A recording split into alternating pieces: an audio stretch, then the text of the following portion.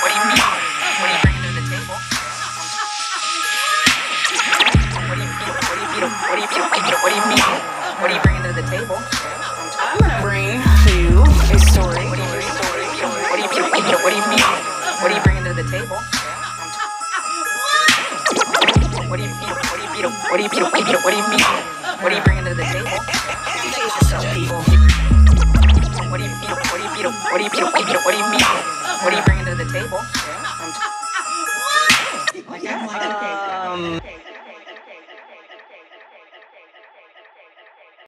Welcome to... What are you bringing to the table? This is your girl Sylvia, she, her, and hers. Hey, it's Tori, she, her, and hers. And we are here for... Leftovers. Well, is it really a leftover or is it really an episode? Well, I like to call it leftovers because it was the stories we didn't get to for our Friday episode because we were talking about everything else. So everything was about these were one, stories that we would one have topic. Probably we were going to try to talk about, but the topic of Ahmaud Arbery, Breonna Taylor, the and the injustices, updates, all the yeah. updates around those cases that took us into even more dialogue about it. It just Right. took over the episode, and that's okay. Yeah. So we have these stories left over from that Yeah. episode. Okay. So, So we're gonna consider it a come- leftovers episode. Because we don't. And as a matter of fact, you stopped saying what session or what episode we're at. Usually, we're episode, 10. I think last one was episode 10 of season 2.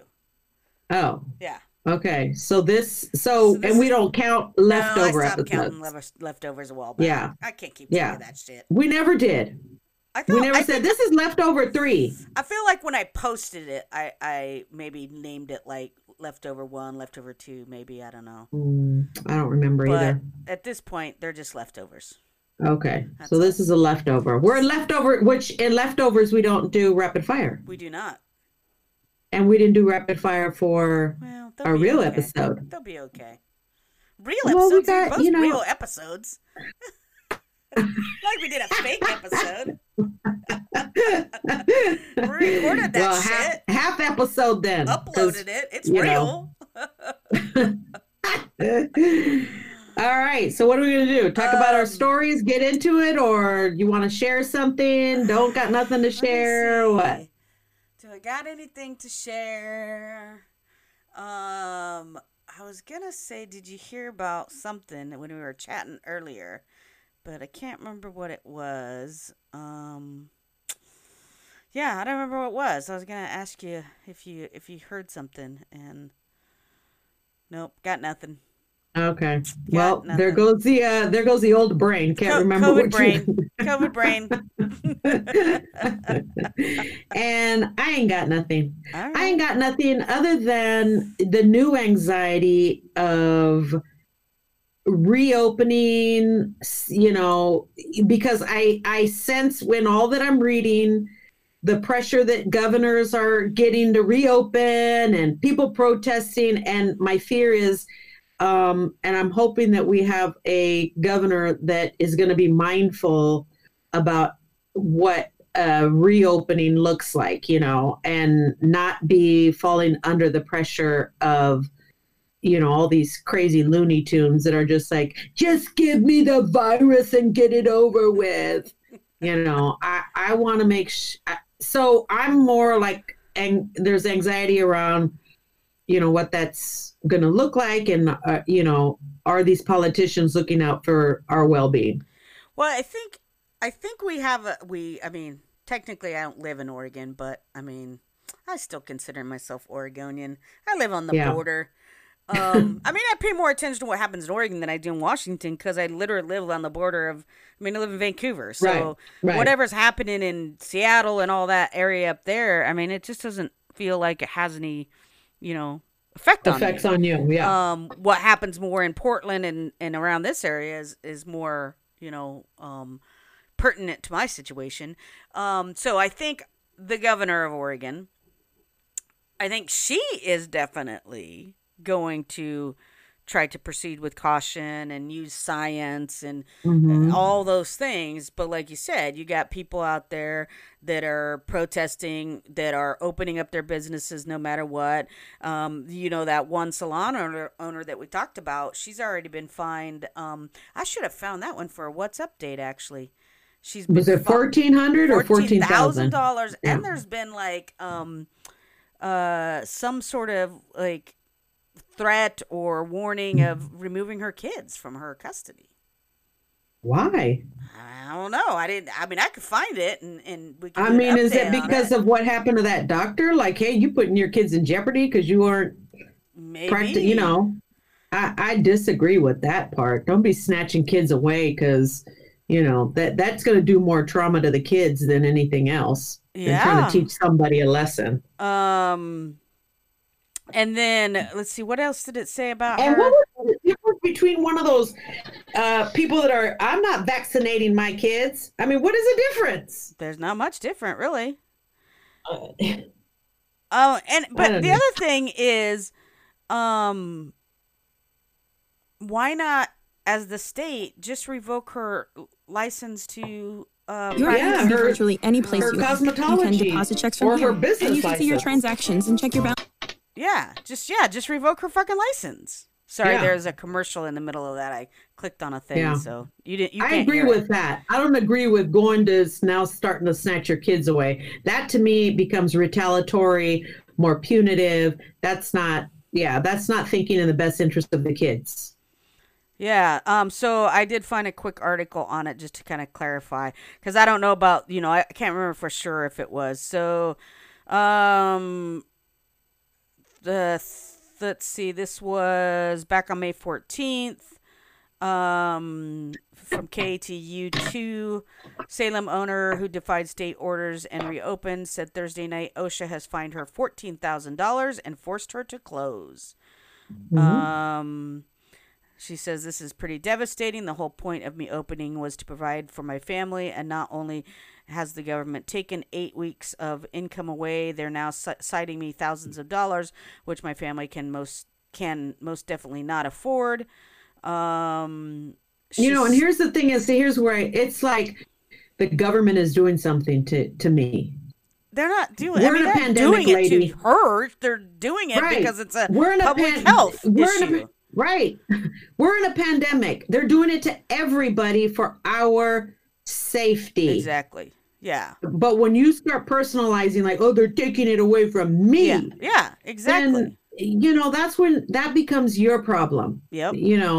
So, this is the mentality. So I don't agree with taking the kids. I do agree that you knew what you were doing when you reopened. Mhm. You knew the possibilities and you still decided Yeah. you could have done something totally different. You didn't have to open up the full salon. You could have had people come into your home. Yeah, on that's the DL. like exactly Yeah. because she made it public. Like Yeah. literally could have just been. Like thumbing your nose at the government. Yeah. So You know? she said that it says that she doesn't think the fine is legitimate because Oh, there only we the people go. working at her salon. Because only the people working at her salon are independent contractors, not her employees. She says she hasn't gotten the citation yet, but OSHA told her it's coming. And then when she gets it, she'll have 3 days to close her doors. OSHA reports that the provided complaints have been filed against the Glamour Salon. Among the complaints made, many reported that masks were not being worn, social distancing measures was not being taken. And see, that was the thing she came out and said she was going to do. Right. And she's not doing it. And then Yeah. one complaint claimed that the salon was still accepting customers through the back door of the business during the closure. So Yeah. she's See, probably been doing you're it this the whole wrong- time. Oh, yeah. And then she probably then she goes public about it.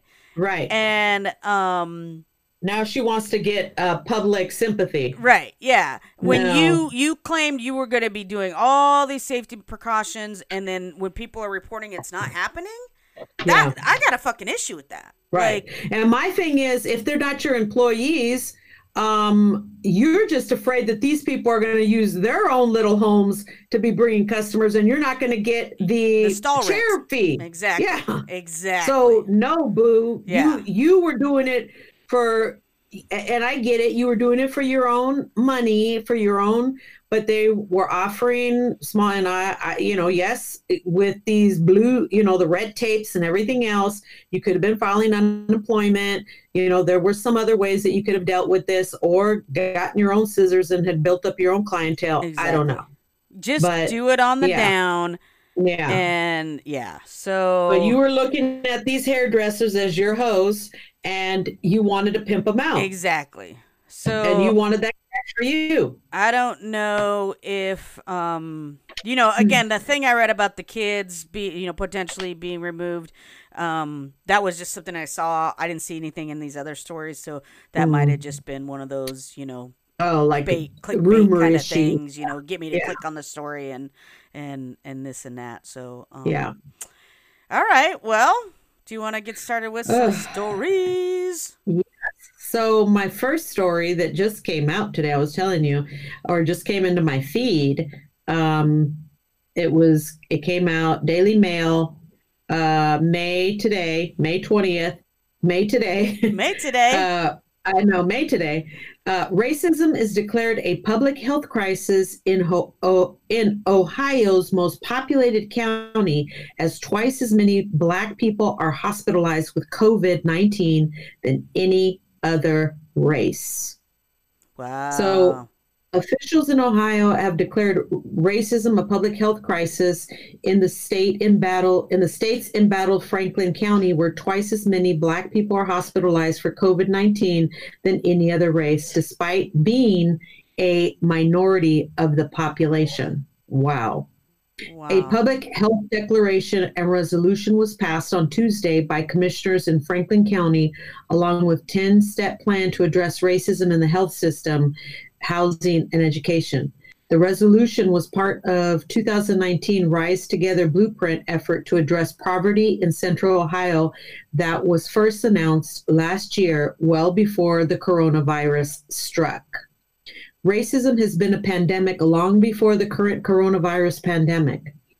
Commissioner Kevin L. Boyce said in a statement, "Our declaration today is important, but it's not saying anything that hasn't been apparent for a long time. COVID-19 has highlighted the health divide between Black and white Ohioans. However, I hope that it can be the catalyst we need to reform the whole health system so that it works for all of us equally," he added. While Black residents make up just 23% of the population of 1.3 million in Franklin, they are hospitalized at twice the rate of other demographic groups, according to the commissioner's report. Preliminary data from Ohio suggests they are dying at a disproportionately higher rate from the disease, according to the commissioners. In mid-April 2020, 20% of all Ohio's coronavirus cases were African American, who make up just 12% of the population, according to the Columbus Dispatch. Whites, by comparison, make up 79% of the state's population, but accounted for 52% of the COVID-19 cases at that time. In Ohio, Franklin County has the highest number of COVID-19 cases, with 4,793 infections, 607 hospitalizations, and 200 deaths as of Wednesday. Overall, in Ohio, there are over 27,500 confirmed cases of COVID-19 and over 1,600 deaths. Across the country, Black people are infected with COVID-19 and dying at disproportionate rate.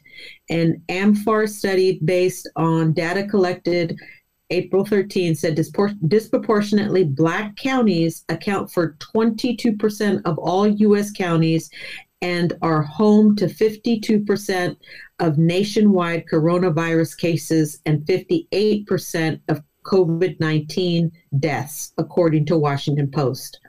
Black people count for 13% of the county's entire population. There's a lot of numbers being thrown out.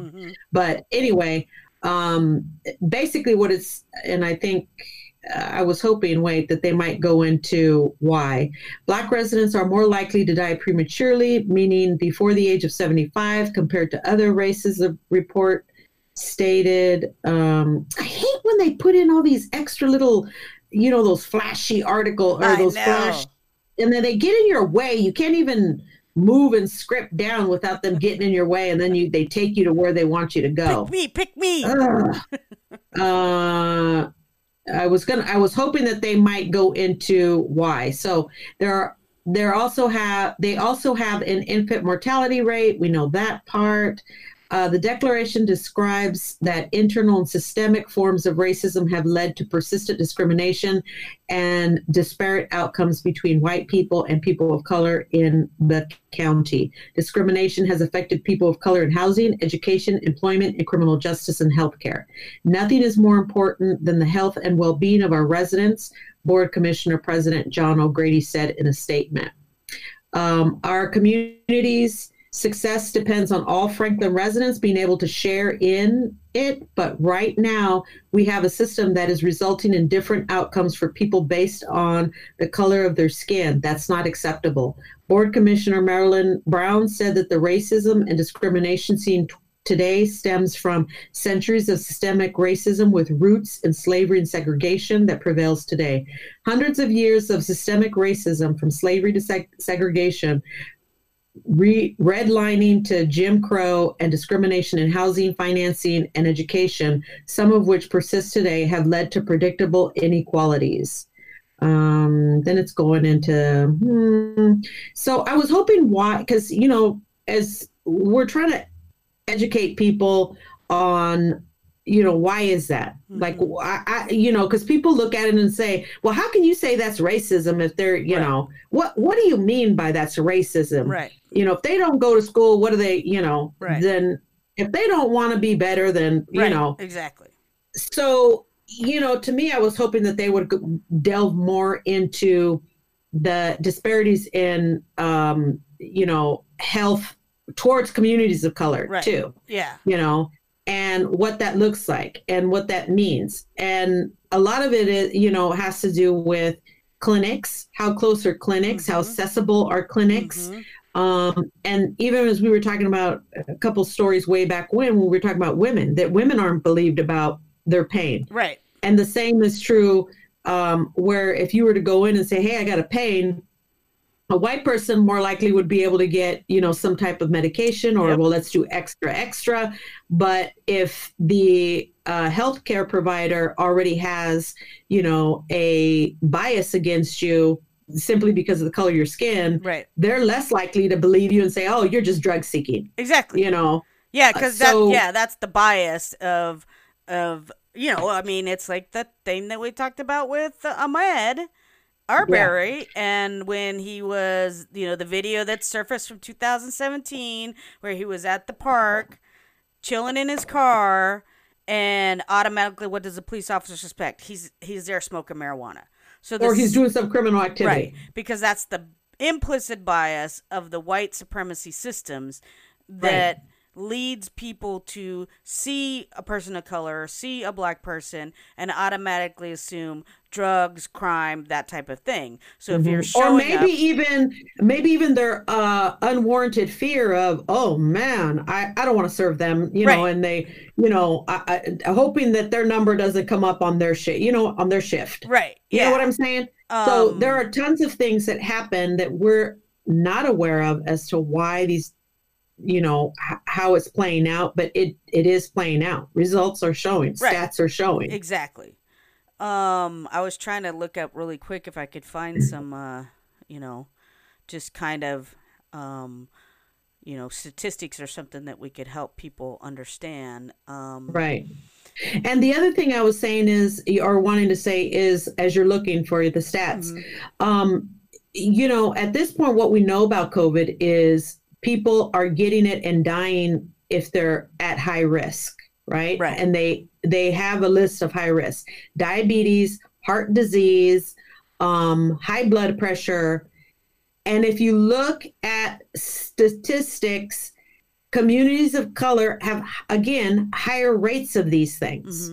Now, people are like, well, maybe they should go on a diet, or maybe they should get exercise. Maybe, and the realities are, growing up and seeing the heart disease affecting every single every single uncle and aunt that I had. I mean, they all died of their deaths were never of just natural due to just old age. Getting old, yeah. It was cancer, whether it was colon cancer, heart disease, complications of diabetes, and they all had high blood pressure. And, and the reality is, they weren't like, well, let me go to the doctor. It was, I got to go to work, right? Whether I'm feeling bad or not, I got to go to work. And that's where the survival mode, the stresses, the, everyday stresses that, what do you mean go jogging? Jogging is not something that communities of color do. You know what I'm saying? Yeah. But it's a lifestyle in white communities. Right. I mean, they do that for fun. And that's not to say that, no, we don't have people of color that are joggers. Yeah. That is not, but by far and large, you don't see joggers in the hood. Well, I mean, it's all about as well, like the spaces and places where it's available, right? That's true. Making this a public health issue, racism is a public health issue because, like what you're saying, is there's higher rates of certain illnesses, diabetes, heart disease, high blood pressure, all the things that cause a quicker death. Right. And part of that diabetes. So what we know about the body when you're under stress, it lowers your immune system. Right.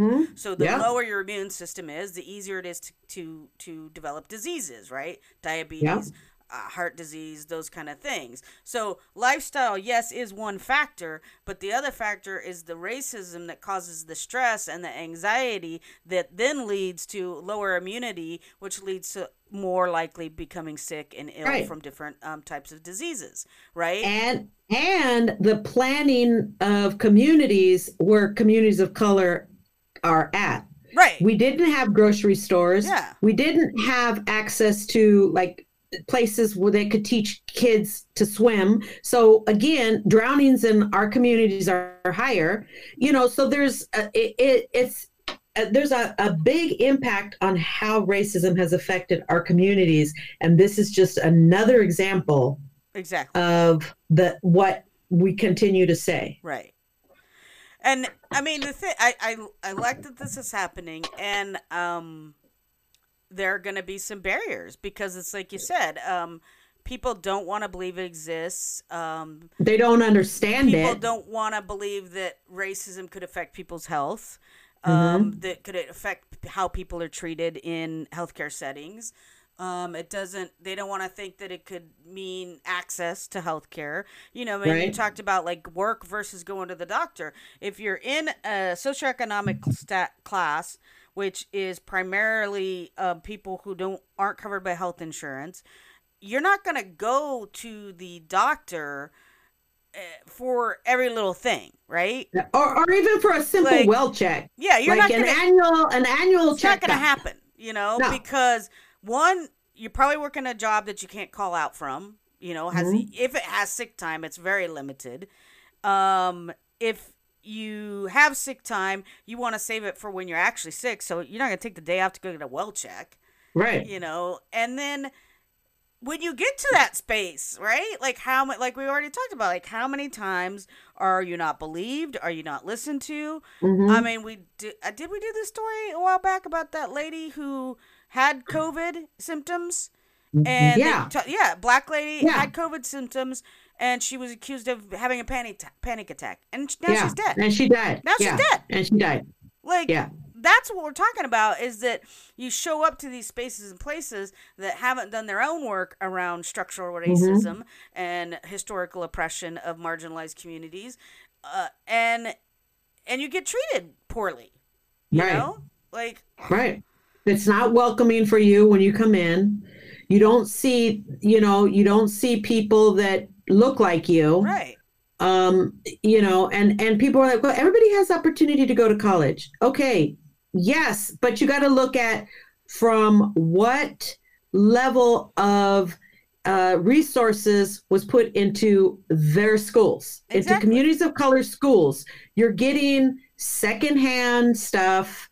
You're in survival mode there at the school. The testing scores are lowered for you because we got to pass every single dang kid. There's no resources, in those schools to help, kids. And so it's like, so they're getting subpar, whereas, you're going into these affluent communities where the families aren't in survival mode. And of course they're flourishing. Their families are flourishing. Right. Nobody's in survival mode. Nobody's in, but yet we aren't putting our resources. All our resources are going to those affluent areas. Mm-hmm. So, but I'm glad that they're declaring it and it's public now. Like they're making it a big, huge deal. It's in the news. I'm glad that they're doing that. Well, we'll be following along, though, to see what exactly they're going to do, how they're going to do it, what initiatives they're going to bring forward. To really turn the tide on all of this. It's a first step. That's all I'm saying.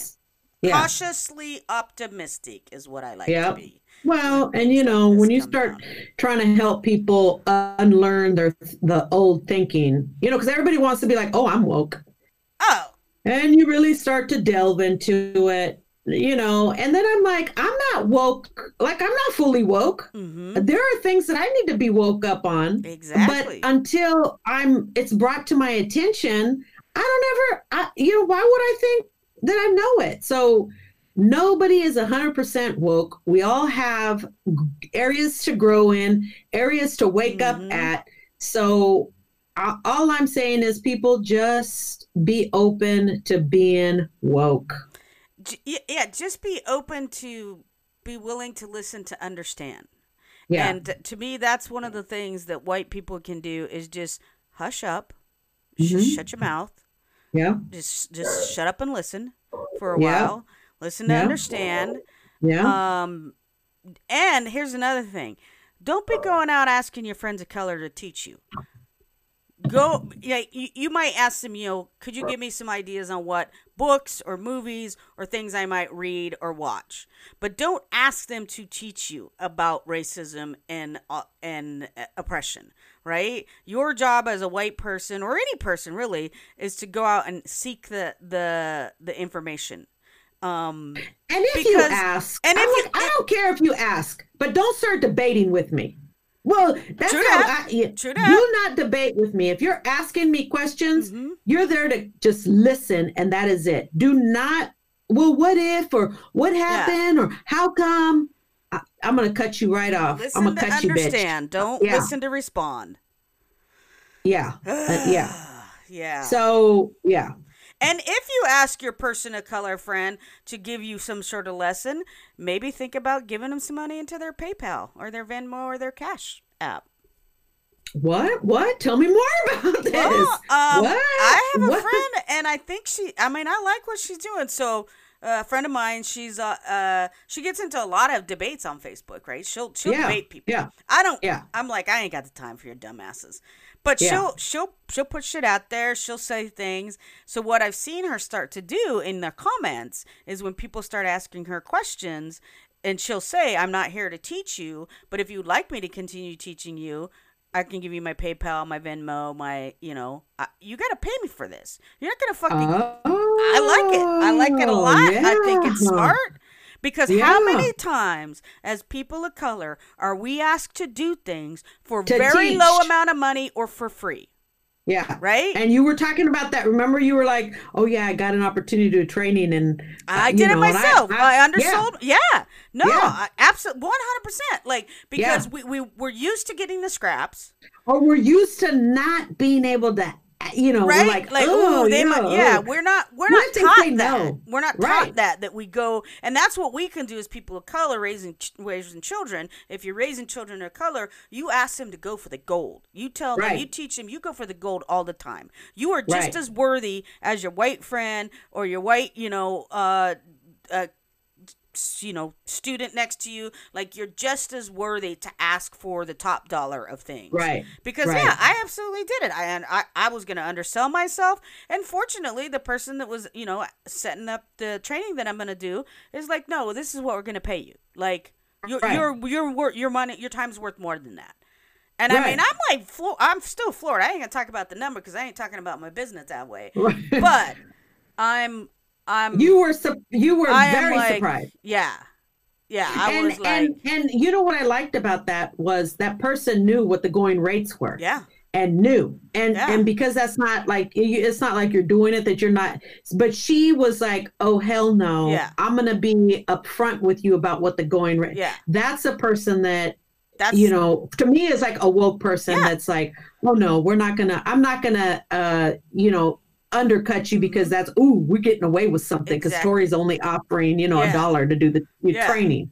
So I say go, don't do shit for free anymore. Right? I mean, if you're like in an agency and someone asks you to come speak to your experience as a person of color, they best be giving you an honorarium or an actual stipend or salary, a fee. Like, no, don't go giving them equity porn. Yes. Don't and the other thing, don't be doing that shit. Because a lot of times we're always like, well, I want people to know. No, hell no. Your intellectual property is just as valuable as anybody else's. Right. Just as valuable as Dr. Phil's. Well, probably more valuable. Jesus. All right, what you got? Well, what you bringing to the table? I'm bringing. This is from yesterday. Cause it is the 20th. Yeah, this is from yesterday. And damn, this is something else. ABC News: thousands evacuated as river dams break in central Michigan. Rapidly rising water has overtaken dams and forced evacuation of 10,000 people in central Michigan. Wow! Yeah. What is it? Through rainfall? What is it? Yes, apparently they've had a lot of rain. They have had a lot of rain, but it's also crumbling infrastructure. Yep. So rapidly rising water overtook dams and forced the evacuation of 10,000 people in central Michigan, where the governor said one downtown could be under approximately 9 feet of water by Wednesday. Holy moly! 9 feet. 9 feet. Wow. A basketball hoop is 10 feet. Wow. So think about that. Yeah. OMG. For the second time in less than 24 hours, families living along the... Now, bear with me. Tittabawassee River. Why does it gotta be titty? I know, right? Tittabawassee River. I'm probably butchering that. Say the tit river. And connected lakes in Midland County were ordered to leave home. The National Weather Service on Tuesday evening urged anyone near the river to seek higher ground following the catastrophic dam failures of the Edenville Dam about 140 miles away and north of Detroit, and the Sanford Dam about 7 miles downriver. The governor said downtown Midland, a city of 42,000 people, about 8 miles downstream from the Sanford Dam, faced an especially serious flooding threat. The Dow Chemical main plant sits on the city's riverbanks.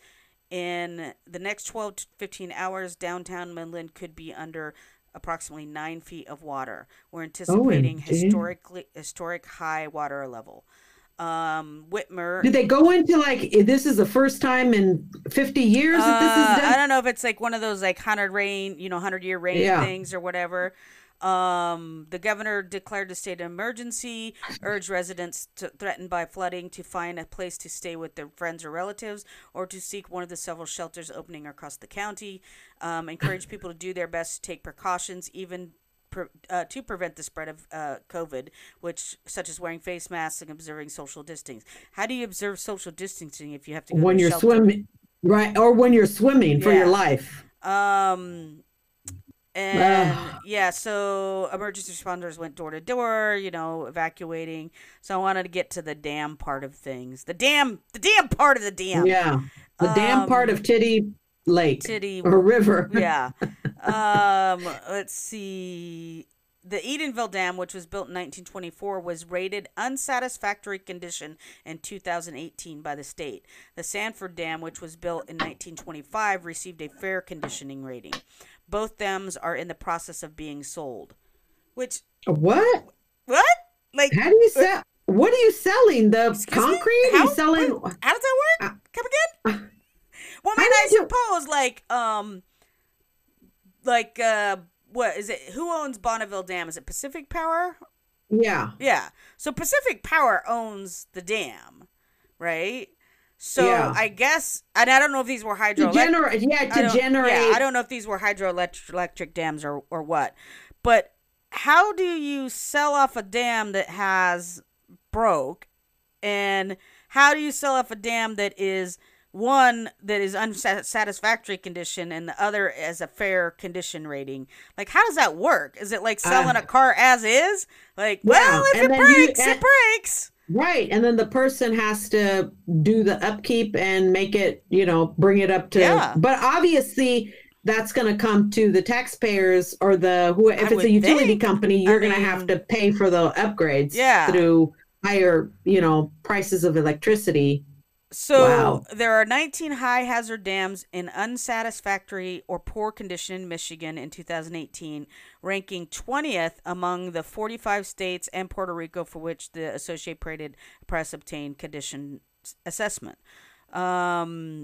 So now here's my thing. Yeah, what's your How is it that these little beavers they create dams?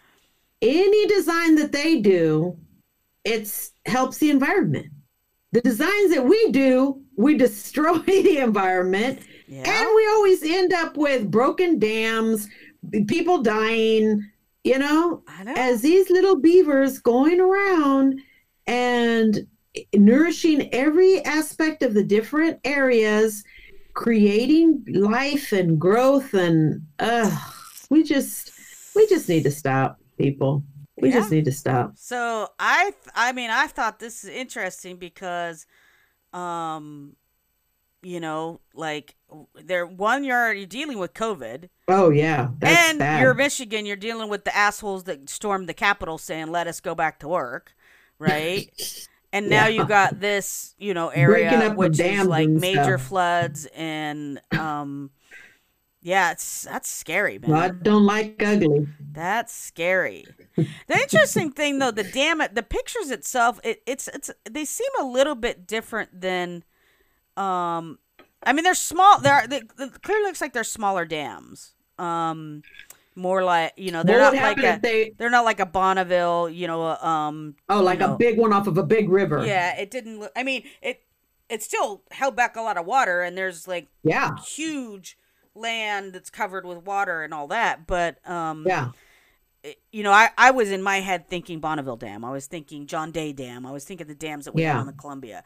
I'm thinking Hoover Dam. Like, oh my god. Yeah. Oh my god. Could you imagine? Yeah. Still, I mean, there's sparsely populated areas of Michigan, but there is like this town of real damage. Yeah, there is real damage that could potentially happen. So you got 10,000 people that are having to relocate in a time of a pandemic when, you got to worry about that. So and like you said, how do you crowd all these people that are in emergency all going into one building to be sheltered? How do you keep social distancing and wearing masks all the time? And do they have the ability to, have made it 6 feet or, however, because that takes time and preparation. So hopefully Ohio's and then just even the devastation of losing everything to this flood, right? Right. Yeah. Then you probably potentially lost your job. Maybe you're not maybe working. You were working on top. Yeah. Yeah. This is terrible. It's 2020 is turning out to be a dumpster fire from hell. Yeah. Yeah. Hopefully 2021 we will see, we will, and it really started going downhill 2016. Well, that's when it started. Let's just be real. 2016 is when we started going down to hell in a handbasket. Yeah. And if you don't get out there and fucking vote any way, shape, or form possible and get this buffoon out of there. Right. I don't know if we can last another 4 years. No, not like this. Because clearly God is sending messages that he is not the anointed person that these dumb, idiot evangelicals continue to say. How many more signs do we need? Oh, We've got the plague of COVID. We've had more storms, hailstorms, big, huge fires, locusts, the works. Now we got what's that? The monster or the Asian? What's a wasp or a hornet? What's that? The Asian African hornet or the not the African. It's a murder hornet. Murder hornets. I mean, it's like, holy moly, how many ways? I know. What other sign do we need? Vote him out. That's your sign. Oh my gosh. That's exactly what the somebody's campaign should be. Like you hit these evangelicals with all the signs of why he's got to go. You know what though? Here's my thing. And I read an article about this a while back about how in some way these evangelicals, they're waiting for the end times, right? Like they're like, oh, God's coming, all this disaster and shit that's happening, like in their brains, in their twisted brains, like that's a good thing. I had talked to someone who had been a Jehovah's Witnesses in the past, and they were telling me how that they actually want this kind of shit to happen because that means that Jehovah's coming back and they're gonna be saved and everything's gonna be fine. Like they're going to, I don't know what did they call it, the promised land or the key, I don't know. And here's my thing. Nobody, I don't care what faith you are in, should relish in the people perishing, because every person that perishes, if you're a Christian, every person that perishes that didn't get to know Christ, that's a life lost. So if you're a Christian, that's the mentality that Christians should have. You shouldn't be relishing in people dying and, oh yeah, nobody knows. No, if you're Christian, nobody knows when God is coming. And it's very clear in the Bible. It's not, you don't get to tell me when I'm coming. I'm telling you when I'm coming. That's what and she you said. don't try to figure me out. I'm going to tell you when I'm good and ready, I'm going to come. You just better be ready. That's what I'm saying. You just better be ready. Did you hear what you said? No. Sorry, my mind's in the gutter. I'm going to be good. I'm going to get ready to tell you when I'm ready to come. But that's the point. That's the point. Every Christian should know this. But when they're relishing in, oh yeah, these things, and people are dying of COVID, and God is coming, and He's gonna bring His rain. Yeah, but in their heads, those are the people that are like, well, those are the people that aren't gonna make it. No, I'm saying in their heads, the people that are dying, the people that are perishing, those are the people that just didn't give themselves to God. They didn't follow the way. Again, like when I was talking to this person, like they fund, like that is the fundamental thing that's the brainwashing piece of it. Talk about in the JW church is that. It's on those people. It's their fault for not believing, not doing all the things. I mean, I was like, my mind was blown when this person was telling me. That's their Dunkel. What's that? The Dunkel Dunning-Kruger effect. That's them. Because if they did their research, that's why I said, if you do your research, if you get in and you delve into what they believe in, and I mean, because people are just and I got to be for real. It's, oh yeah, you're going and you're listening to somebody else telling you what the Bible is saying, you know.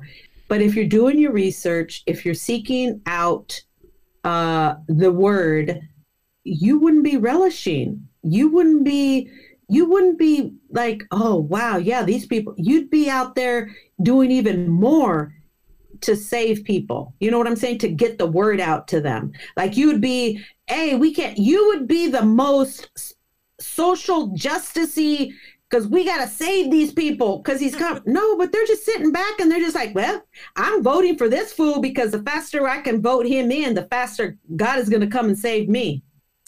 That's the opposite. That's what I'm saying. I think, girlfriend, you aren't going to make it if that's your attitude. Wacko. I'm just saying, you're not going to make it if that's your attitude, because that's not a wacko. Christ-like attitude. I think it's all wacko. Well, that's your opinion. You can have your opinion, because some of the things you believe, I believe is wacko, but you know, it's okay. That's a part of living in this country. We can have our beliefs, but I can't put my beliefs on you, and you can't put yours on me. But we can have our beliefs. We can have our beliefs, you know, and that's where it's at. Like, it's okay. Should we take a break?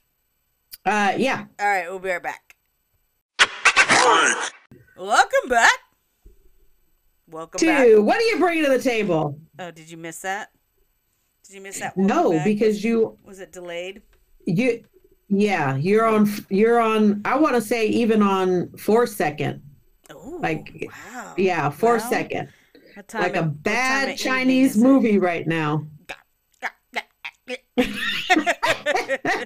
So I can't look at your face. I got to listen to, I got to just be, I got to listen.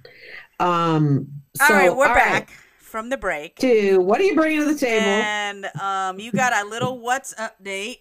It's a little what's update, but it's not a what's update because I didn't do the story. It's relevant to something that we talked about. Yes. So you had brought up a story about the cruise industry and how they're like booked up. 600% bookings. So I saw this article from CNN Travel, and this one, CNN Travel, it came out May 19th. And it's a Florida man has been stuck on a ship for 62 days in an Italian port. He has been tested 8 times for coronavirus.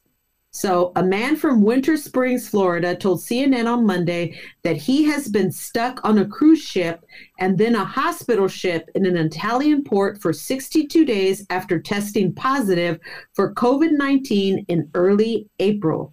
Some days are really bad and some days are okay, Tyler Grimes, 28, told CNN over video chat Monday. Grimes set sail mid-January from Genoa, Italy, on his second cruise as an employee of MSC Cruises, a global cruise company headquartered in Geneva, Switzerland. Grimes worked in the jewelry store on their Mediterranean route. Wow, a jewelry store? Dude, those fucking cruise lines are like mini little cities. Wow. It ain't like it used to be. You just, go up to the Lido deck and, get a drink look outside. Yeah. Isaac. So March 17, a friend of Grimes and fellow employee tested positive for COVID-19, Grimes told CNN. After consulting with the ship doctor and captain, Grimes said he voluntarily went into isolation. 15 days later, he also tested positive, Grimes said. Grimes has been tested 7 more times and has received a mixture of positive and negative results, he told CNN. He was very concerned about his mental health, Tyler's mother Ann Grimes told CNN. Last Monday, he was sobbing on the phone, saying he wanted to go home. She said he had just tested positive. So his last test, his 8th test, came back as positive. I'm assuming for antibodies. And I don't know. This has been since March. Yes. Our number one priority is to get Tyler home to his family as quickly and as safely as possible, MSC spokeswoman Alyssa Goldfarb said in an email to CNN Tuesday. If this is a second consecutive negative result, as we all hope it would be, we will then organize the most rapid way possible to get Tyler back home to the United States and his loved ones. Goldfarb highlighted MSC has been able to repatriate yeah, about 76% of their 19,740 crew members. American Embassy confirmed to the family it is an Italian policy that cruise ship employees may not be released from a ship until they have tested negative in 2 subsequent tests, Anne Grimes told CNN. We don't question that that's the standard, Anne Grimes told CNN. It's the fact that the testing is so sketchy. How can you be in quarantine for 62 consecutive days and still be testing positive? That's a good question. Grimes told CNN the cruise ship he has been working on disembarked passengers between March 9th and 10th, while around 200 employees remained on board. Once he tested positive, Grimes was moved into a guest cabin with a balcony unit with no warning, no preparation. He was given full protective gear to wear and taken to a local hospital to be tested. He was in full protective gear from 8 a.m. to 2 p.m. local time, Grimes said. He was then loaded in the back of an ambulance and dropped off at the hospital ship with no heads up, he said. I then had a mental breakdown, he said, as his realization he wasn't going back to the cruise ship. He has since been staying in a small crew-like cabin on a hospital ship that is being used to treat the local population who have tested positive for COVID-19 but do not require hospitalization. Grimes says he tested negative Saturday, his 7th test to date. He now awaiting the results of his 8th test, hoping that it will come back negative. He would then be able to fly back to the United States via commercial airline, he said. The faster you get me to the U.S., the better, Grimes said. I don't care where you send me. Dang. Wow. How does that happen? I don't know. You test positive, you test negative. You test positive, you test negative. Well, how is it that, I mean, how fucking unlucky are you that you test positive, then you test negative? You can't get 2 negatives in a row, right? Right. So every time you test negative, it's like, and then every time you test positive, it starts over again, right? Right. Like, I mean, why couldn't you like a negative test, positive test, and then the next negative test, why can't that count as 2 negative tests? Right. You know? Why is it because a positive in there? What? I don't get it. Right. Why does it reset? And then also, like, this what is the guy, sketchiness around this guy. Is it that is he getting it again? I mean, I don't know about. I don't know. I mean, supposedly is once you have it, you can't get it again. So why isn't, I mean, I don't know what this testing is. I don't know. It seems odd. But the poor guy's going to have some serious PTSD after this shit. Oh, yeah. Like, if he's already having mental breakdowns, like, his fucking brain is, well, and could you imagine just this constant, am I going to get off? Is this ever going to end? Yeah. You have to have a strong mind for you to go through. And we were talking about it, just us here. We're able to walk around freely. Exactly. We're here in our comfort spot, and it's still rough for us. Yeah. I couldn't imagine being locked up in your room. Yeah. And it's probably like just a tiny, crew quarter. With what to do in there. Yeah, exactly. Like read books, do crosswords. Well, I mean, you probably have That'll internet. get old. You probably have the internet. Yeah. So you're watching Netflix all damn day? Fuck, you could watch all of Netflix at that point. Like, it would just be a thing on your screen pop up, like... You already saw that. You've come to the end. There's no more Netflix to watch. Nothing new here. Wow. That is crazy. Wild. Yeah. Crazy. And yet we're about to reopen. We're about to reopen. What happens? He gets off. He gets his negative. What happens? He gets off. A next one is positive. Well, yeah. I don't know. That's what I'm trying to say is how do you get positive, negative, positive, negative? And then watch him get back to the States and end up actually getting it.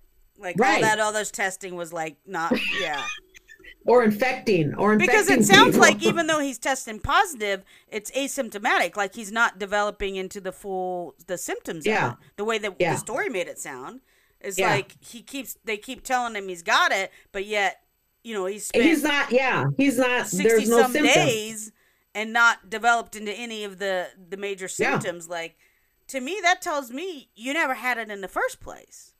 Or like your those testing were false is positives. Or your testing is placebo. I don't know. I don't know. Shit. I mean, I think the mom's right. It's sketchy. Sketchy testing. I don't understand how that happens. A little maybe they're trying to keep him on there when they can restart again and be like, want to keep your job? Shanghai him. Keep working. What's that called? We're Shanghaiing you now. Sorry. I don't think we're supposed to say that anymore. Isn't that where you... I don't know. I feel like we're not supposed to say that anymore. We'll have to look it up, but it doesn't seem I thought it was like you kidnap people. Well, yeah, but I think it's like... I don't know. I think it's in reference of a... I don't think it's right. Do your research on that. I'm gonna look it up, but it doesn't feel research right anymore. That's, I said we got to get woke. Sometimes, we're not always woke. So, I'm okay with getting, getting more info. All right. Yeah. I'm looking it up right now. Okay. Tell me what you got. Should I do another as you're looking, or you already got it? No, go ahead and go ahead. Okay. So this is a funny one. This is that one. Remember that one dude that was like getting a divorce and he was like, I just want to have a sword fight with my wife. Oh, yeah. So this is kind of like a what's update. So this one came out May 11th. Man who sought trial by combat now wants ex-wife evaluated. What? Yeah. So he's out there. You're the I one want a sword fight to deal with this. And then now he's like, she's loosey-goosey. She's missing some screws in her head. I need her evaluated. Oh, brother. The Kansas man who sought legal permission in Ohio to engage in a sword fight with his ex-wife is not insane, but merely angry over their child custody arrangements, according to a psychological evaluation. David Ostrom of Paleo, Kansas, asked in January 3rd court filing to be allowed to fight his former wife, Bridget Ostrom of Harlan, Iowa, and her attorney, Michael Hudson, so that he could render their souls from their bodies. The Ostroms have been embroiled in disputes over custody and visitation issues and property tax payments. A Iowa judge responded by temporarily suspending David Ostrom's child visitations and ordering the evaluation. It found he is not troubled, but has adjustment disorder with mixed emotional features. Isn't that what troubled means? You're troubled, dude. That's disorder with mixed emotional features. Isn't that means you're troubled? You don't know how to deal with emotions? Adjustment disorder is one of those diagnoses that often gets done when you know something's going on, but you really can't pinpoint exactly. Like you don't have exactly enough information. Like it could just be a circumstance in their life that's happening, and so it's causing some symptoms or it's causing some, things. I'm not to say that like it gets abused, but he knows because they're going through the divorce. That's what, and he's like, hey, I want a sword fighter. Yeah, the adjustment disorder is because of the stress of the divorce. He's got these things that maybe typically he wouldn't have if that weren't happening. Right. He's having a hard time dealing with those emotions. Yeah, exactly. But that's what I'm saying. That means you're troubled. You're troubled, dude. Well, I don't like to call it troubled. That's what they're saying. He's not troubled. He just has adjustment disorder. I'm like, what is the difference? What is the difference? Instead of saying he's not troubled, just go straight into he has adjustment disorder, which is bloop, bloop, bloop, due to bloop, bloop, bloop. So it says he filed a second motion Friday asking for parenting time with his children and that he be reimbursed, he's still struggling with adjusting, and that he be reimbursed $4,765 in legal fees and $2,200 for the psychological evaluation. The motion also seeks 2,000 or 255,000 for emotional damages. Huh. Neither Bridget Ostrom nor her attorney responded. I'm like, dude, the judge ordered it. The wife's attorney didn't say, hey, he needs a psych eval. So the judge ordered it because of what you were saying. And now you want the wife to pay for that? Yeah, he's just pissed. He's just he's just pissed. And yeah. Oh, brother. These are the kind that get to the point where it's like, dude, you're wound tight. I'm nervous for you. If you don't win every single thing, you don't get every dime that you're asking for. And that's the troubling is like that tells you something right there. If you do these kind of things because you don't get your way, you got some troubles, bro. You need to look into that. Yeah. Right. You need to look at it. Yeah. And understand that this is going to eat you up. Yeah. Okay, so I found some info about Shanghaied. Okay. So the term Shanghaied, or to Shanghai someone, is slang for to steal or take without permission. It immediately sounds politically incorrect, like the sibling of Indian giver that you know you'll feel bad about ever saying once you learn its word's origins. The phrase, though, doesn't actually derive from historical malice towards Chinese people. The history is weird, kind of terrifying, and comes out of San Francisco. Let's see. They put together. So James Kelly had a number of boarding houses and bars that he used to lure in victims. There's an insane history that as early as 1870s, Kelly supplied 3 ships with 100 men in one night. He rented a steamer, blah, blah, blah. So I guess it has something to do with this guy, like, taking from people, but then it doesn't really go into it that much. So then what? Yeah, like as to why do you call it Shanghai then? Yeah, they said that there's a interesting animated slideshow explaining the history of the word, but the link is dead, so I don't know what that means. Oh, so at this point, right now we're I would say that we can't determine. It's undeterminable right now at this time. Yeah. So I could still use it. I don't feel comfortable. So the origin comes from the days of sailing ships when getting crews for the long hauls could be difficult. So unscrupulous captains would have their men wait in saloons on the American West Coast, getting them drunk and then dropping them through trap doors and carrying them to their ships. But so nothing racial. But why did they call it Shanghai? Yeah. So it wasn't anything racial about it. It wasn't like they were it wasn't like they were saying the Chinese people were doing this.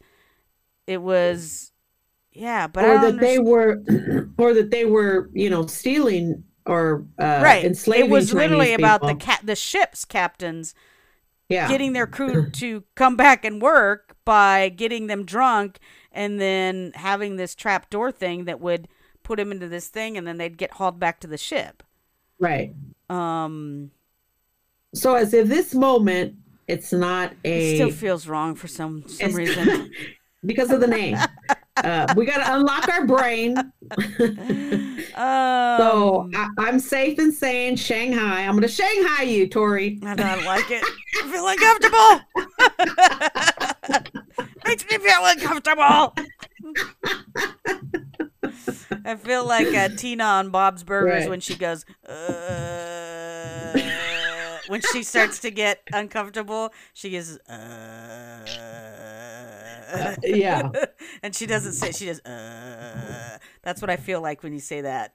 Yeah. Well, but here's the thing is it's good education, I mean, it doesn't seem like it is. I just still feel uncomfortable saying it. Yeah. Yeah. Well, let's keep going, Shanghai. Let me do a story. Let's keep going, Stop Shanghai it. Lopez. Stop it. I do not consent.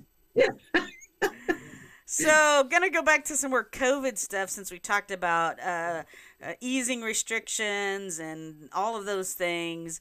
So this is from KUTV in I don't know what state KUTV is. Rhode Island.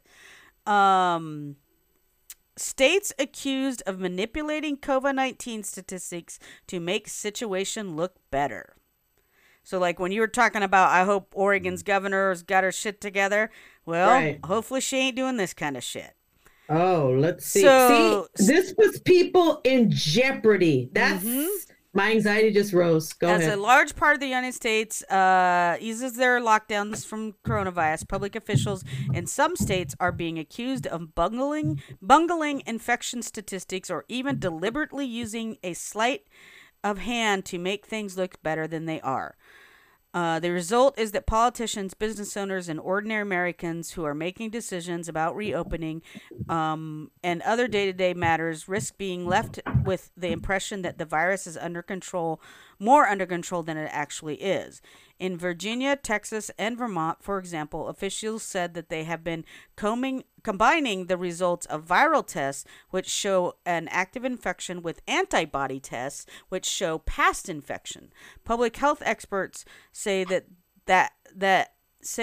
can make for impressive looking testing totals, but not give a true picture of how the virus is spreading. So it goes down, testing, like how many tests have you done? That the more tests you can do, and the more you know your actual numbers. So what these places are doing is putting the two tests together, which they're not the same. Antibody testing is just to test if you have the antibodies, which means you would be immune to it. Yeah. And then obviously infection testing is to see if you have the actual virus.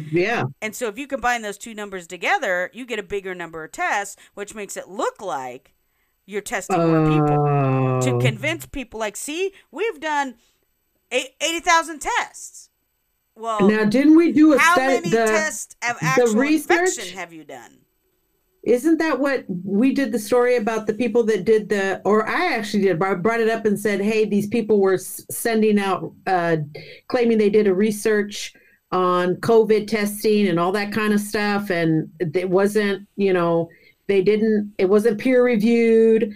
And then, the peer reviewers did find lots of discrepancies. Yeah. And I think one of them was exactly like what you were talking about, like just this. Yeah. That they were, that the numbers that they showed were not, that they didn't demonstrate, like what you said, any antibodies, or so they combined test numbers to make it sound like, all of these people that have been tested, a small fraction actually have it as to what the government is saying. To lower of actual percentage of people. Yeah, same kind of thing. So in Florida, the data scientist who developed the state's coronavirus dashboard, Rebecca Jones, said this week that she was fired for refusing to manipulate data to drum up support for the plan to reopen.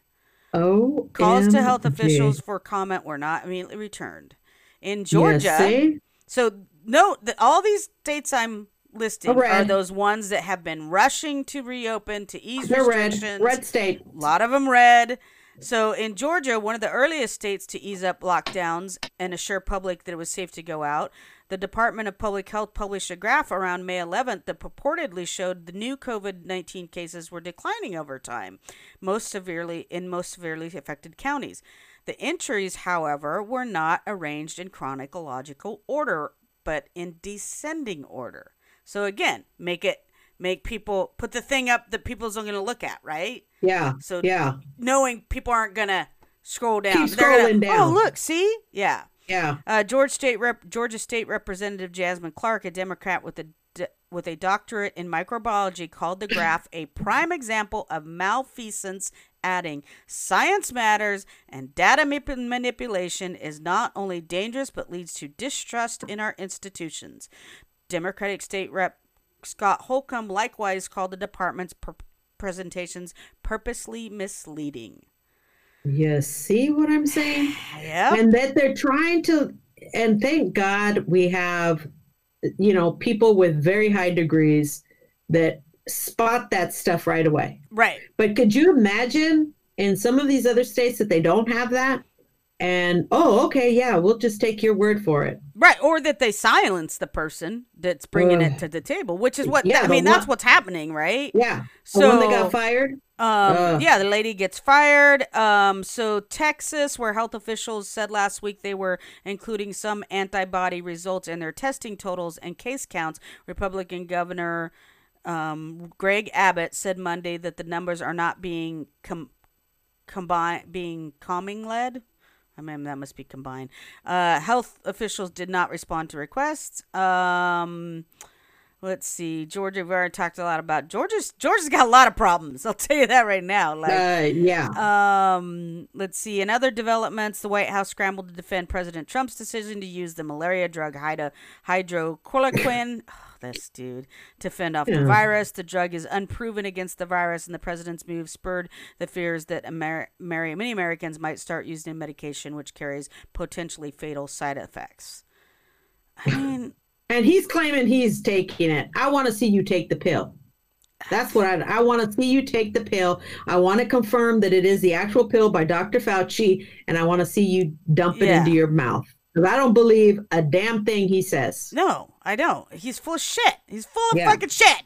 Yeah, exactly. So just because your state or your local municipality tells you it's safe to go out there, consider seeking other sources of information just to double check. I'm not saying that, your city, your county, your state is going to, purposely fuck you over, but it's happening. So just double check. Yeah, you can ask the people in Flint, drink their water. Right? Exactly. Yeah. So and that's why to me it's like, even if they open up, I'm not going to congregate I'm not going to buy my first concert ticket. I'm not going to buy a cruise ship ticket. I'm not going to go to the restaurant. Those are things that we can do personal to take responsibility for our own health and well-being. Exactly. Like, we cannot rely on goodness knows what that fool in that White House is doing and what he's saying, and, be like, oh yeah, I guess it's nothing. Look at the dude that died because he thought it was a hoax. Exactly. Yeah. So the joke's on him now. I say, as long as you can take precautions, the longer, I think, the better. And until I see zero, it just you cannot give. Yeah, you cannot let up. Until there's a vaccine, that you always have a chance of getting it. At the end of the day, even if all the numbers go down and things reopen completely, which I really don't believe is going to happen before next year. I think through the end of the year. Oh, vaccines next year at least. But I mean, because they got to test it. Through the end of the year, I feel like there's going to be some form of restrictions happening, maybe on or off, right? Because we know until there's the vaccine, it's not going to go away. So even if numbers go down over the summer because it gets warmer and things start, flattening out, when winter comes back and the regular cold season comes back and you have more people, congregating inside, because that's what happens in winter months, which means more germ circulation. You have schools going back. Like, until there's a vaccine, you have the chance of getting it. So I say whatever precautions you can take, just continue to take them until there's a vaccine. And from what I'm hearing is they're saying there's no evidence that because the weather is getting warmer that that's going to slow it down. So we don't know what we don't know. I mean, we're just kind of guessing at hoping, because that's I the guess. trend that happens in flu season. With the naturally, flu season, is that as it gets warmer, it slows down. Yeah. But again, this is novel COVID. We don't know anything about it. We're just hoping. We're learning as we go here, and so whatever precautions you can continue to take to keep yourself and others safe, why wouldn't you? Right. And I think that information continues to be stalled, because we should be looking at China, but because our relationships with China is so poor. Right. Chocolate cake. It's so poor. Why would they want to help us? I would be like, you fools, you got a clown for a president shooting his mouth off. Why would I want to help you fools? Right? Exactly. You know? Yeah. Why am I giving you information? You learn from your own stuff. Figure it out yourself. Don't you already know everything? So Right. Exactly. everything that we try to tell you, you've gone against. So Right. Or you call it the China virus. Yeah. You know? Screw you Shit. people over there. Yeah. You see? All right. Diplomacy, people. Diplomacy. All right. This story I found, and I actually had it as a what's update because we had talked about every this. story you early. got is a what's update. I know, but it's because I recalled it. But this was a story that we did early on where, remember, the police officer pulled over and cited a driver because they had given him the middle finger. And we were like, a long time ago, wasn't it? Exactly. It reached all the way to the North Carolina Supreme Court. Whoa. That case went all the way up to the Supreme Court. Wow. And it says North Carolina court, middle finger didn't warrant traffic stop. Nice. We called it. Nice. You know, a state trooper's decision to stop a driver who flashed an obscene hand gesture wasn't justified, the North Carolina Supreme Court ruled Friday, overturning lower courts' decisions. The justices ruled unanimously that the evidence showed Trooper Paul Stevens lacked reasonable suspicion to pull over Sean Patrick Ellis for disorderly conduct on a Stanley County road in January 2017. Stevens said a local police officer had stopped to help a stranded motorist out of gas a few days after a snowstorm when Stevens noticed what turned out to be Ellis in another vehicle. Ellis's back and forth waving motion with his hand outside the window turned into a pumping up and down motion with his middle finger, court documents say. Stevens pursued Ellis's SUV in his cruiser with blue lights still flashing for half a mile before Ellis stopped. Ellis initially refused to identify himself, and Stevens ultimately cited him for resisting, delaying, or obstructing an officer. The trial judge refused to suppress Stevens' testimony in the case. Ellis pleaded guilty to the count, but said he planned to appeal. He divided the panel of Court of Appeals, or a divided panel of Court of Appeals upheld the judge's denial to leave out the trooper's statement, saying there was reasonable suspicion for the stop. Associate Justice Robin Hudson, writing Friday's opinion, said Stevens' testimony leads to inferred facts that the trooper didn't know whether Ellis's gesture was directed at him or another driver. Stevens also didn't observe traffic violations or other suspicious behavior during this pursuit, she wrote. The mere fact that defendant's gesture changed from waving to flipping the bird is insufficient to conclude defendant's conduct was likely to cause a breach of the peace. Yeah, what's the difference between the two? Like waving the hand and the bird. He tell his officer was just fucking wanting to show his, Toxic masculinity, as you say. Yeah, like, just abuse his power. Dude. You ain't gonna flip me off. Watch this.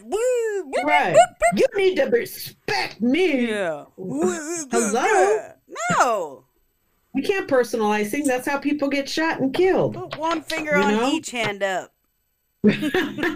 Yeah.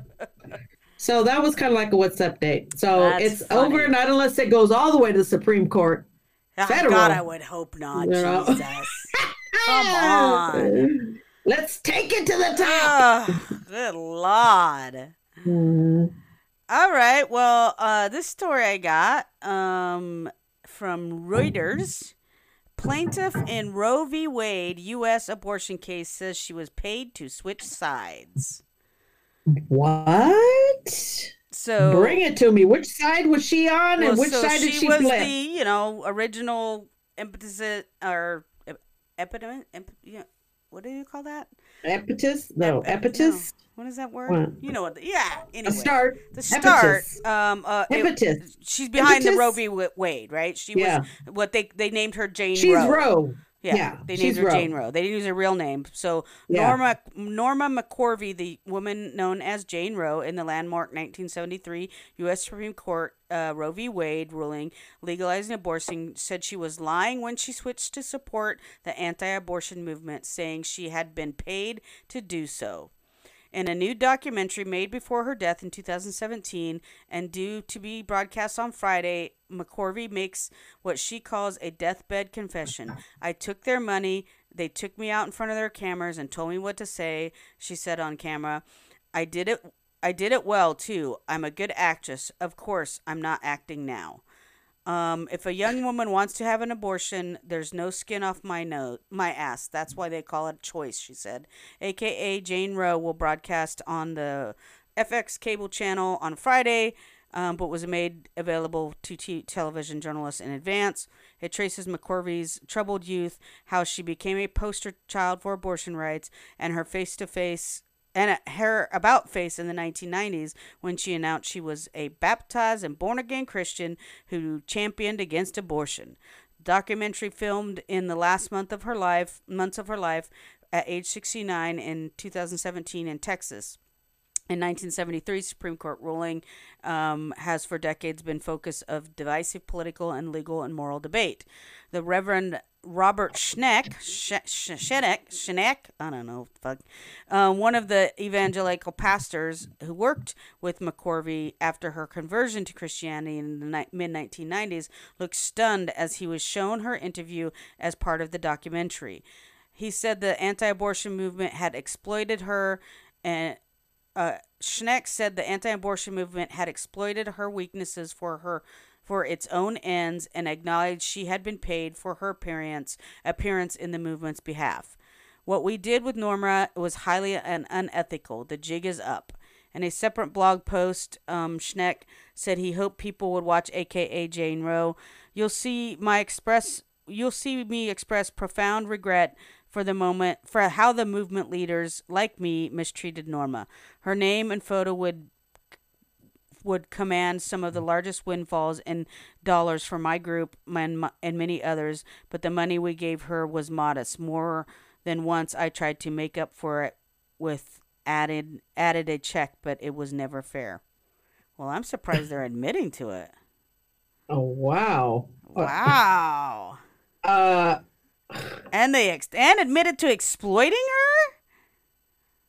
I mean, damn. I mean, it doesn't surprise me, right? Like, they want to brainwash their followers into believing this shit.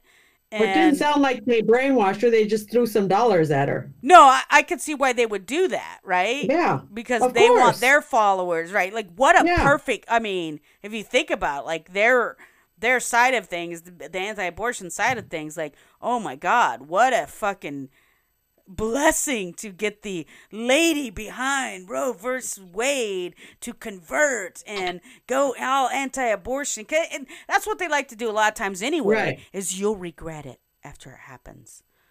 All women regret it. Like, that's one of their things that they try to do. Yeah, okay, so what if she regrets it? She's going to have to live with that. That's her choice. We aren't saving anybody from anything. Jesus.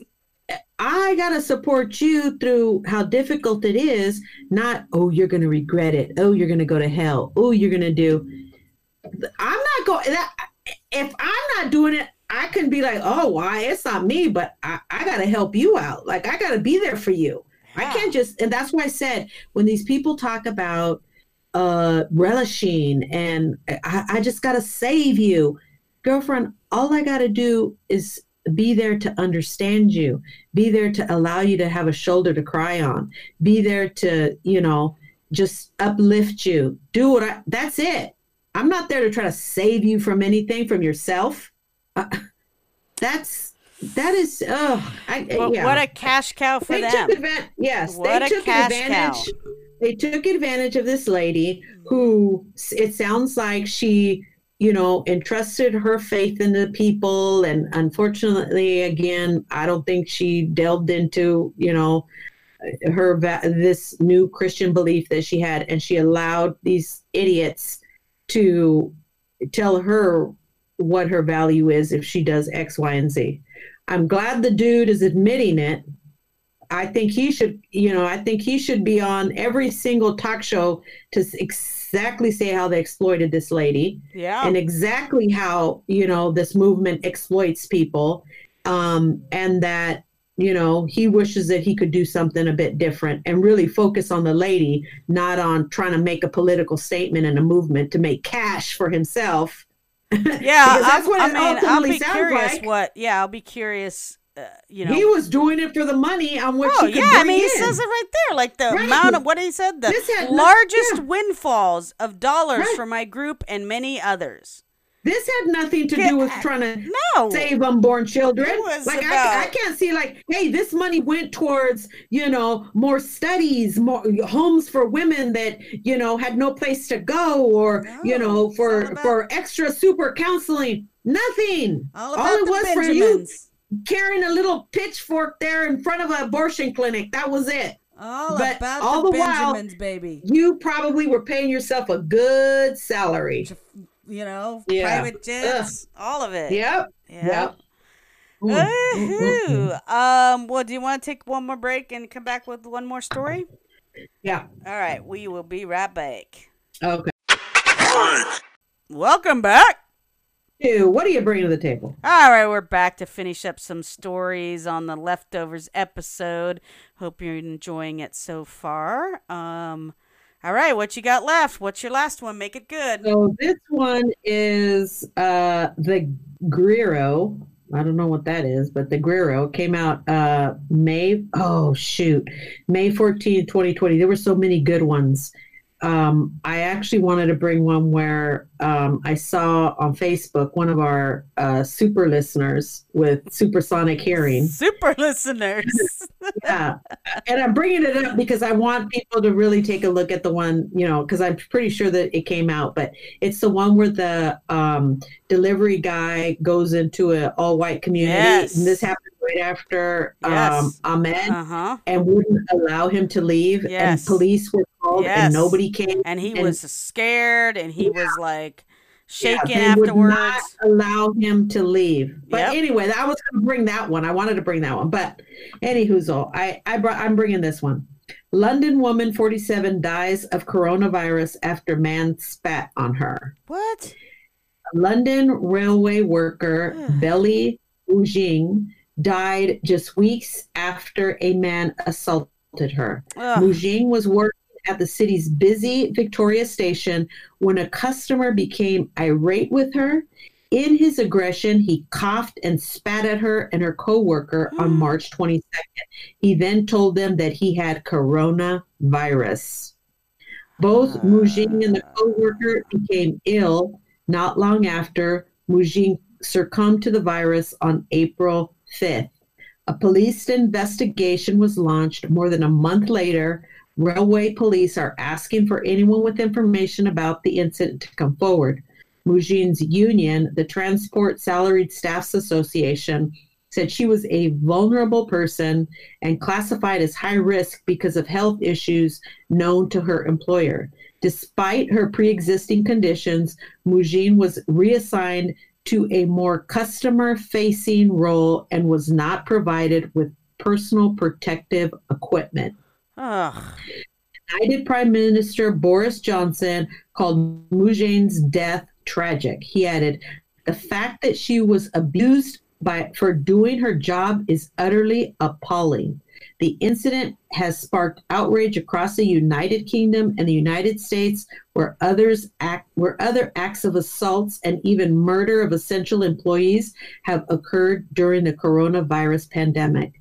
According to the report by the BBC, the TSAA union wrote a letter to Johnson appealing for more compensation for essential employees who will be dealing with more passengers as the country begins to reopen. Belly Mujin was just one of the many transport workers bravely going to work to keep our country moving through the pandemic and ensuring that other key workers can get to their workplaces.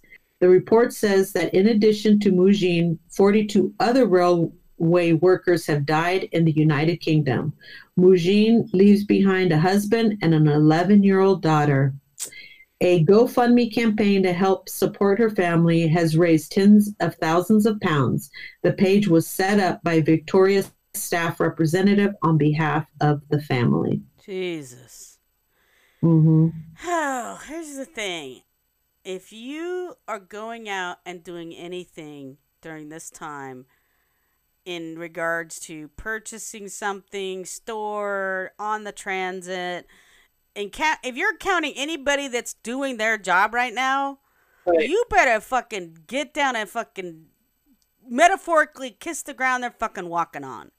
Right. Because if it weren't for these people willing, and now people are like, well, I don't have a choice. No, people do have choice, and they're choosing, albeit maybe they feel like they have to because they got to make ends meet. But the fact that they're doing that, like, leave them the fuck alone. They're doing the best they can. I mean, I just think you should treat people with respect With anyway. respect, period. When you're Yeah. going and doing stuff like that's Yeah. just, to me,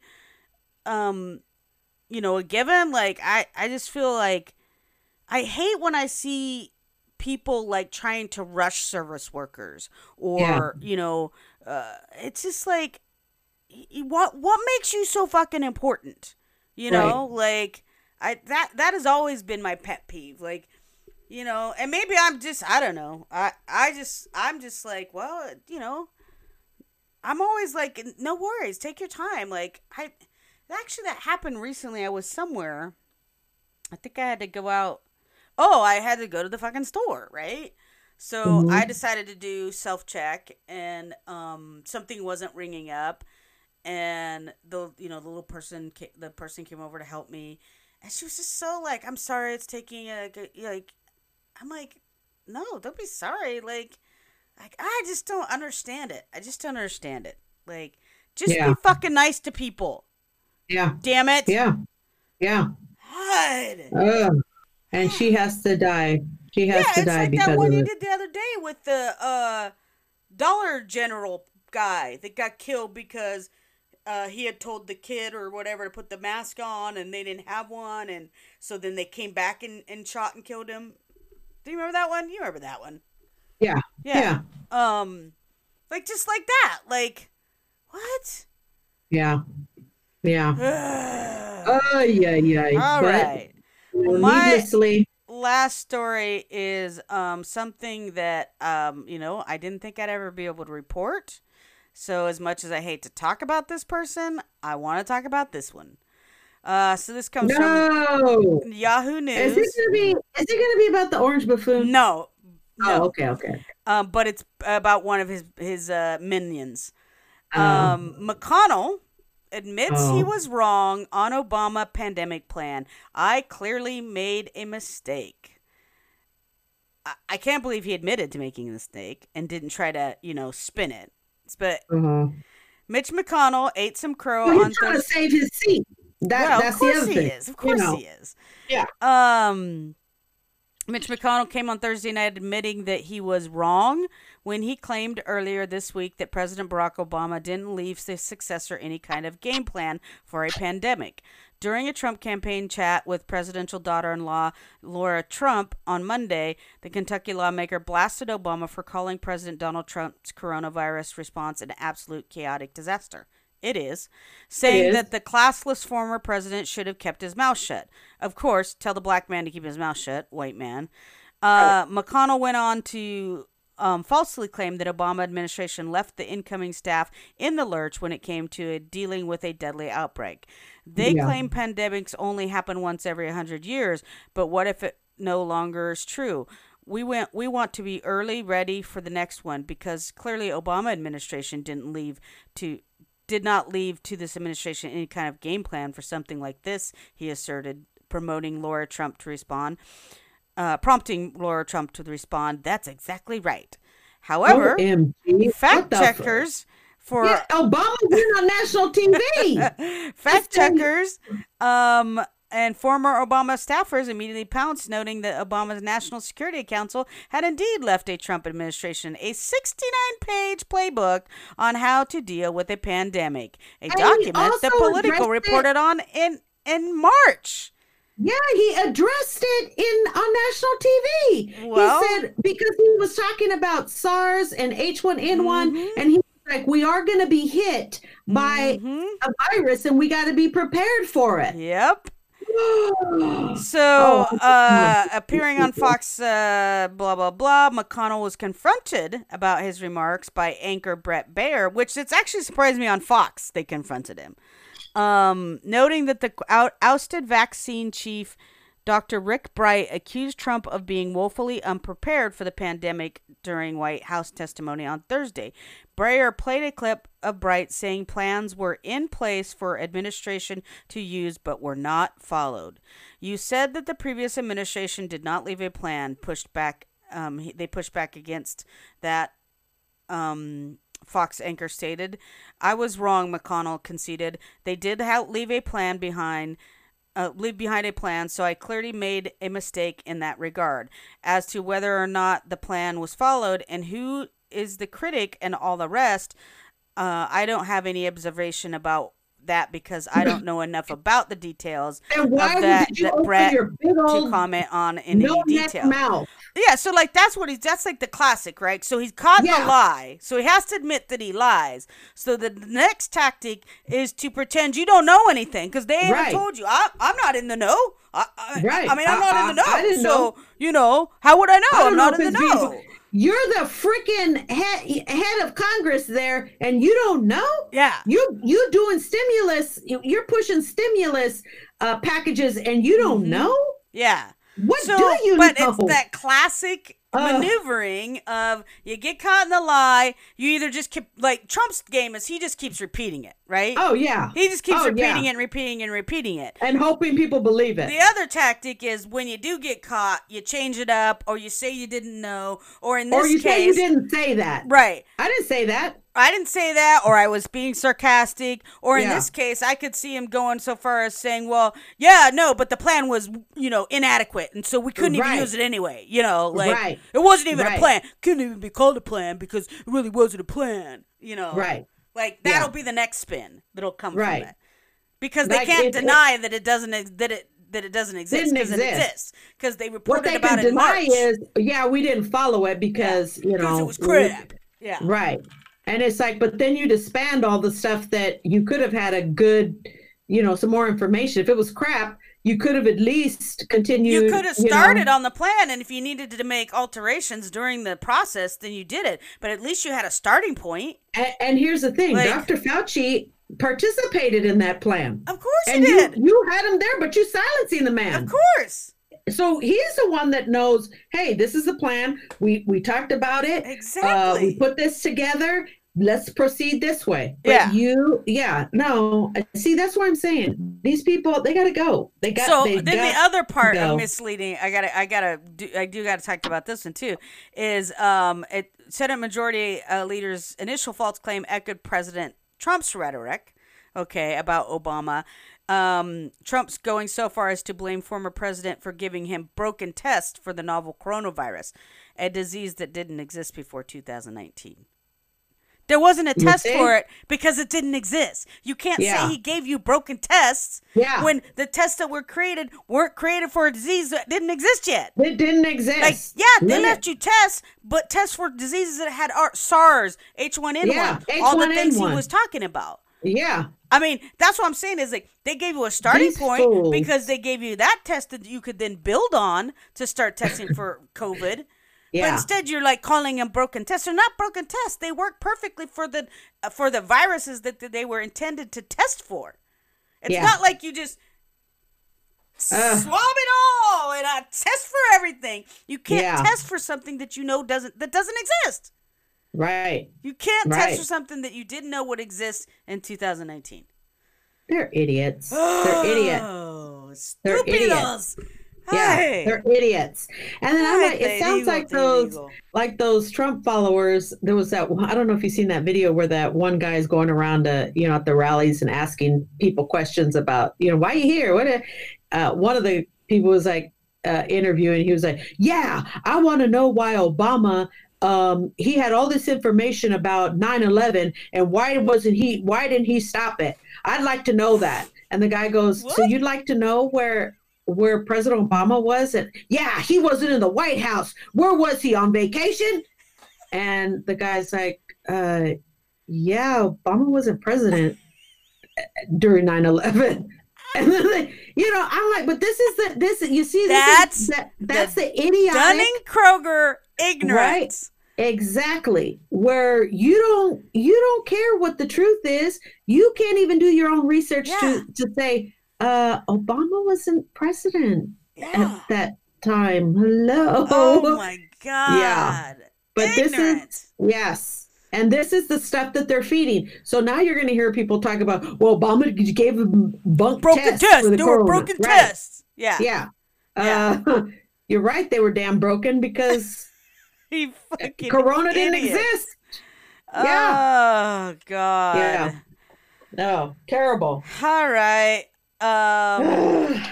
So we did a leftovers. We did a leftover. What was that? How long is our leftover? About over an hour? A little over an hour.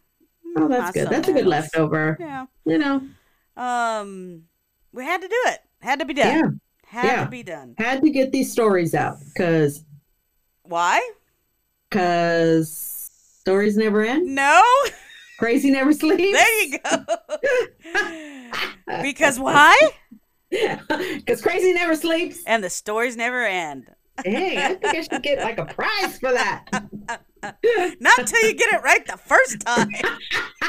Not when I answer on cue. Again, this is not scripted. We're not raising, we're not raising kids that everybody gets a trophy here on What Are You Bringing to the Table. Like, I'm all about encouragement and encouraging you to do better next time, but you ain't getting a fucking trophy for saying it. You didn't do it right. So, hey, I'm not going to beat you down and tell you you're stupid. I'm going to say you can do it. Next time you'll get it. Brain. But I am not giving you a fucking trophy for everything. We don't do that here. We don't do that.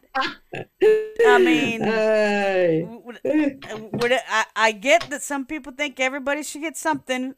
No, I'm not. I'm a little old school when it comes to that.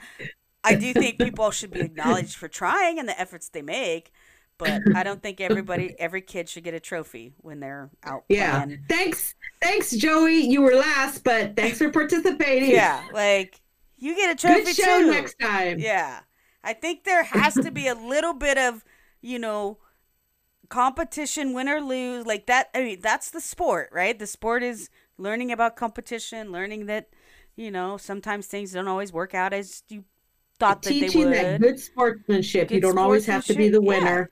And you congratulate the winner. I always said you can play hard and play well and still lose, right? Because sometimes someone is always better, right? So at that moment, because when we're playing disc golf, there are days when boom, you're on point. Yeah. And then there are days when we didn't play together. Like, damn, we were on point that day. Had my best game ever and we didn't play together. My best fucking game ever. Ever. Yeah. Ever. Yeah, we both had our best game in history. Ever. In history. Yeah, you're my cooler. I thought it was kidding, but it's you. You're my cooler. I guess. I don't know what it is, but shit. So yeah, I don't believe that. I think that you should encourage and you should always do your best.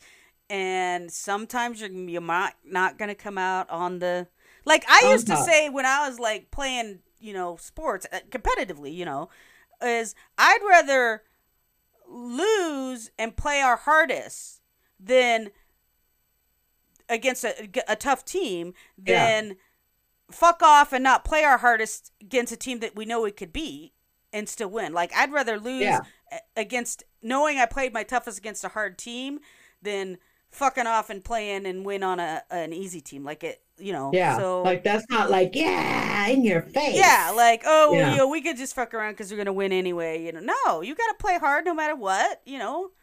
Whatever. Every down, every inning, whatever. Like that was always my thing. So Yeah. So you don't get a prize yet for saying for saying crazy tagline. never sleeps. See, yeah, the Hey, stories come never on. end, and the stories never end. It took you 20 years to get it. That's how quick you want my brain to operate. Oh, brother! I'm like, what are we doing here? I'll give you like a couple strokes handicap because you are older. So I'll give you a couple more strokes than I'll take it. I'll take it. Shoot. Hey, handicaps are good. That means I'll always be on top, baby. Woo! Well, I guess that's why you like it. Hey, you're talking about coming, being on top. What are you talking about this episode? Lord have mercy. You're getting us into the man, you need some boots adult version of the Knock podcast. my boots off my feet. Toes crack. All right. Well, until next time, nos vemos. Adios. Daisy, what's your safe word? Daisy?